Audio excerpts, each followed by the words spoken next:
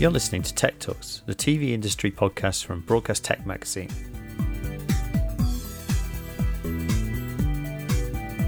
My name's Jake Bickerton and I'm the editor of Broadcast Sport and Broadcast Tech magazines. This episode of Broadcast Tech Talks is with Greg Rochford, IT manager at Little Dot Studios, and Michael Clayton, sales account manager at Base Media Cloud. Little Dot Studios is a social media video distribution platform, as well as a full production company. Base is a multi-cloud service provider that creates tailored cloud solutions for media companies.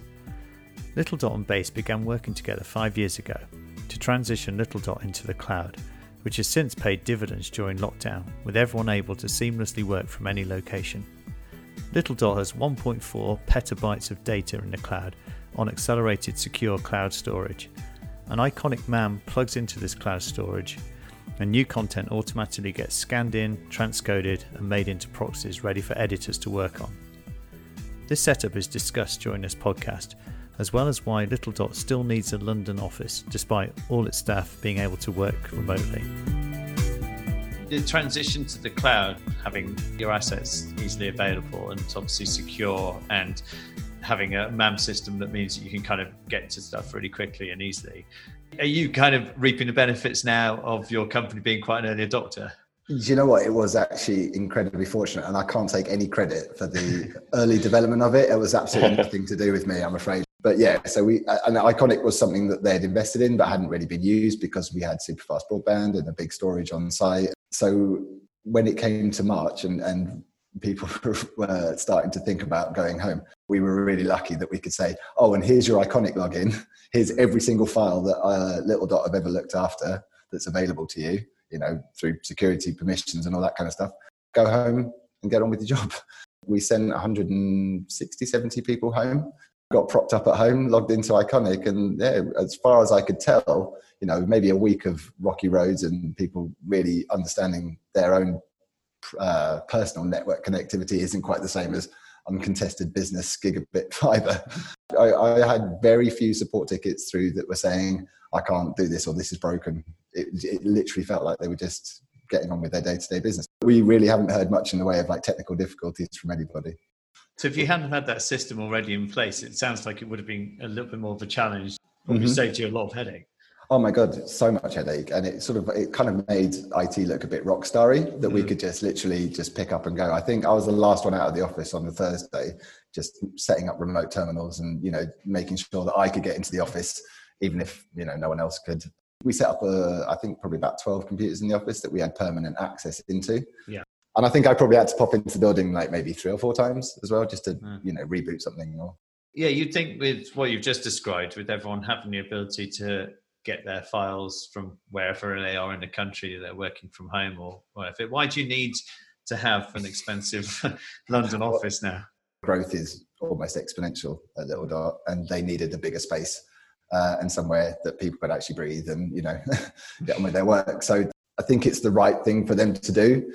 What we've built here is essentially a beautiful office with loads of space for creative people to get on with what they need to do. Yeah. And we've jam-packed it full of technology that's been designed to be as seamless as possible for people within the building. So everything's contactless, everything's wireless, like everything is tidy and clean. And, you know, we moved from smaller TVs into full 4K, you know, video conferencing with the ability to display signage across the whole building, various YouTube channels or anything you want. So that essentially if we have a client that comes into the building, they see Little Dot as a technology focused business.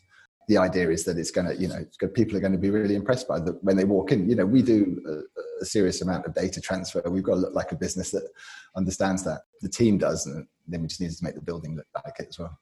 So I guess what the difference will maybe be compared to pre-pandemic is maybe people have the flexibility to come in and use that amazing space, use the client meetings and all that kind of stuff. But also if they want, they could then have that option to work at home sometimes if they wanted to, and have that sort of seamless as well. Yeah, so we're using Cisco Spark kits across the whole building. Finest video conferencing equipment on the planet. Some teams will come in, some teams will want to work from home, but they all want to collaborate together. We make it as seamless as possible to just start a meeting, And the cameras are so good and the audio quality is so good. It's like you're in the room with your team anyway. You can be in the office, you can be in Tokyo. It doesn't matter. You're going to feel like you're in this office and it's going to work. Michael, going back to this whole setup with Little Dot Studios, how did Base kind of create that system that sounds like it's opened up lots of possibilities? It's adapted over the time. As the years have gone and they've plugged on, they've adopted to more solutions. And it's the same with a lot of Base customers. They might start small. Storage and file transfer seems to be the sort of bread and butter at the minute of Base. And then they sort of realize, they get comfortable with the cloud, they realize the benefits, and they start to plug in more of these different applications. So with Little Dot, it's grown as the company's grown. And when we first started, there wasn't really many technical personnel on site. So as the cloud provider, we sort of helped in and chipped in as much as we could to try and figure out where the pain points were and set up the tools. And since Greg's been in, he's sort of come in, he's seen what we've been offering, how everything works, and he's sort of trying to fine tune and tweak everything, make it a little more seamless, and then also see where we can expand together and how we can just make things easier to the end user. Base had worked really hard to provide a solution that was as cost effective as possible to answer the questions that came from Little Dot and to provide the tools that they wanted. While using it exclusively, it became apparent that whilst it was possibly cost effective, it needed to be better and streamlined. Then it became apparent that the computing power that we had in the cloud wasn't really, good enough, as it were. It was okay. It certainly did the job at a smaller scale, but it needed to be better.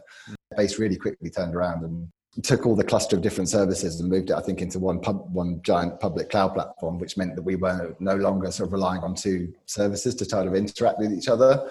They designed us some beefy VMs in the cloud that we could, and then they've introduced this Lucid Link now, which is like NAS storage in the cloud, which lets you, access your S3 storage like it's just another drive on your computer. We're potentially looking at having unlimited cloud storage as native drive space on the computer, which would just be madness. We have 2 content delivery specialists now that are able to ingest files, QC them on the fly, all in the cloud, move them into the transcoding folders, and then spit them out into Iconic so that literally, a client can deliver something and 6 hours later, it's already ready for our team to pick it up and start editing with it. This all stemmed from a conversation, I think, during lockdown. I was like, how can we make this better? How can we make it faster? How can we make it slicker? There was a preconception a few years ago, certainly with companies, that the cloud was just not as secure as having your data on-prem that you could look after, and it kind of felt like you had a physical thing there. But I'd say certainly in the last 2 or 3 years, it seems to have got to the point where security concerns are not only gone away, but actually people see the cloud as more secure even. I think you're right, Jake. I think the perception of cloud and security has always been, some people are like, oh, well, I don't actually know where my data's going, and I like to be able to have it on a hard drive or physically see it. I think over the years, everything's sort of settled into it now. Cloud storage is everywhere, and people, I feel, a lot safer. The main bulk of Base is built on IBM Cloud, and everything's encrypted. The main security weakness, I'd say, is human error. And people giving out passwords, sending passwords on emails and things like that. I think companies have a duty to train their staff on this sort of stuff and make sure people are aware of the procedures. I think once you've trained your staff and you've got them into a workflow, you've got multi-factor authenticator, things like that set up, I think you're in a really, really good position. Exactly like Michael says, it all comes down to human error. So what we've got to do from an IT perspective is secure them without them feeling like they're being in some sort of really strict regime. It's got to become seamless to them. Give them multi-factor authentication and then use that across all of your SaaS platforms. Try to leave as many servers in the cloud as you can. That means that your entire technical development team is outsourced to another company, essentially. And never using password one. You wouldn't believe it. It still happens. Just about educating the user rather than whether it's cloud or on-prem or whatever. Yeah. Michael, are you finding that generally speaking, companies that are looking to move to the cloud are willing to sort of make that transition without being overly concerned about people bashing the cloud for security issues? I think the times are changing. I think, 10 years ago, if you'd looked at a lot of media companies, a small percentage of them might have had cloud workflows. I think COVID's obviously given it a bit of a push because of, having to remote work and get things fast. My advice for any companies thinking about moving to the cloud would be to, think about what your pain points are you currently have, get in touch with a cloud provider. And like I said earlier, just start off small, and maybe even just with some storage and disaster recovery, maybe a syncing agent to back up your local network, just things that make you sleep better at night sometimes. And then build from there. So that would be my advice. If you've enjoyed this podcast, please consider rating it. Subscribe now, and I'll see you again next time.